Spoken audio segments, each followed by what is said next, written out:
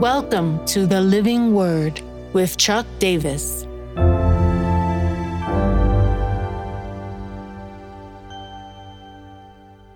First John 3:8b, the latter half of the verse, Jesus and the devil. The reason the Son of God appeared was to destroy the works of the devil.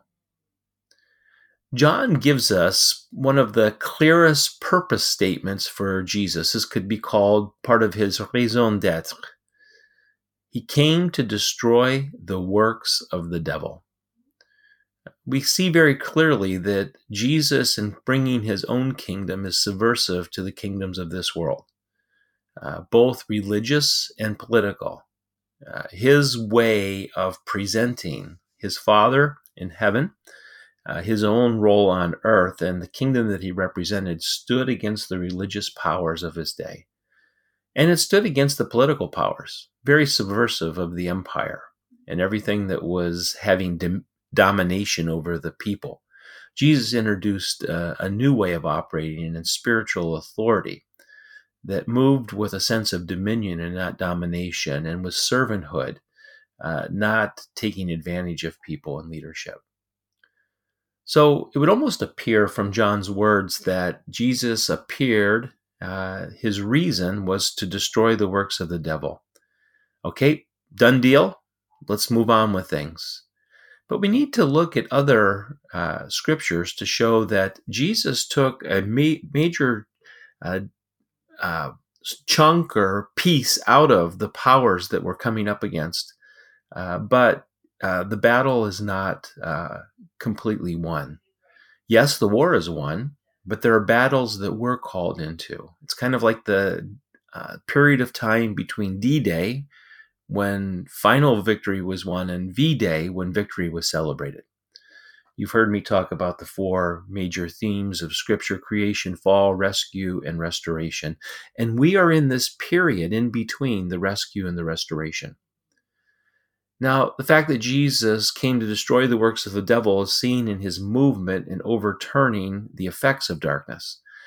But we get to see through the theologizing of the epistles or the letters that are left for us that there's still work to do. If you remember Paul's great prayer in Ephesians 1, he's praying that the eyes of our heart would be enlightened, that we would know the inheritance and the hope and the power to which God has invested in us as he has released his power in our lives.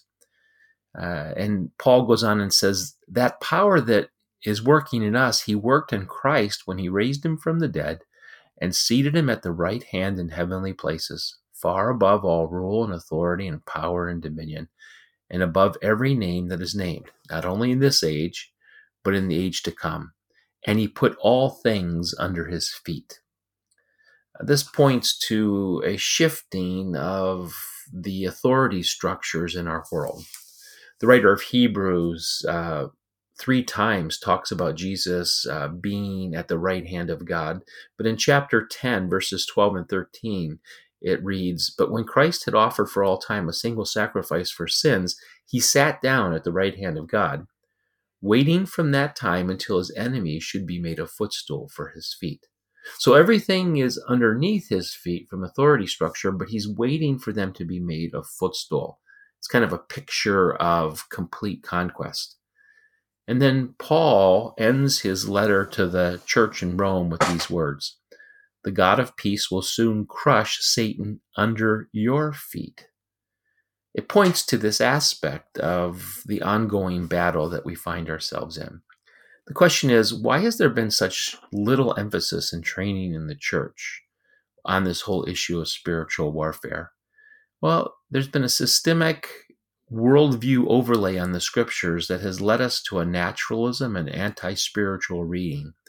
And in some ways, it's as if we're saying that Jesus had an archaic worldview. We have a better understanding. I'll give you case in point. William Barclay, who's a great commentator. I love his historical and cultural pieces, but he's really anti-spiritual at different times. He writes in his book, The Mind of Jesus, quote, "If we are to understand the miracles of Jesus at all, we must see them against the mental and spiritual climate of the age in which they happened. That age had a completely different attitude to the miraculous. The ancient world reveled in the miraculous. It looked for miracles. It expected miracles. And the result was that apparently miraculous events happen. To put it paradoxically and yet truly, the miraculous was commonplace. He then goes on and writes this about 13 pages later. There are miracle stories which must be interpreted in the light of the vivid Eastern way of putting things, and which are in fact stories of quite natural happenings told as an Oriental would tell them. Wow, it's a pretty bold statement that somehow Jesus was missing something in his worldview. As a result, we as a people have put our head in the sand, and it's time to be brought into the battle. My so what of this initial podcast is to remind us that war is on, but we are to engage the battles, and the war has been won, and we're to win battles in the meantime. Just as Paul says to the church in Rome, God will soon crush Satan underneath our feet. It's a call to alertness. It's a call to be engaged. The now what is to get armed.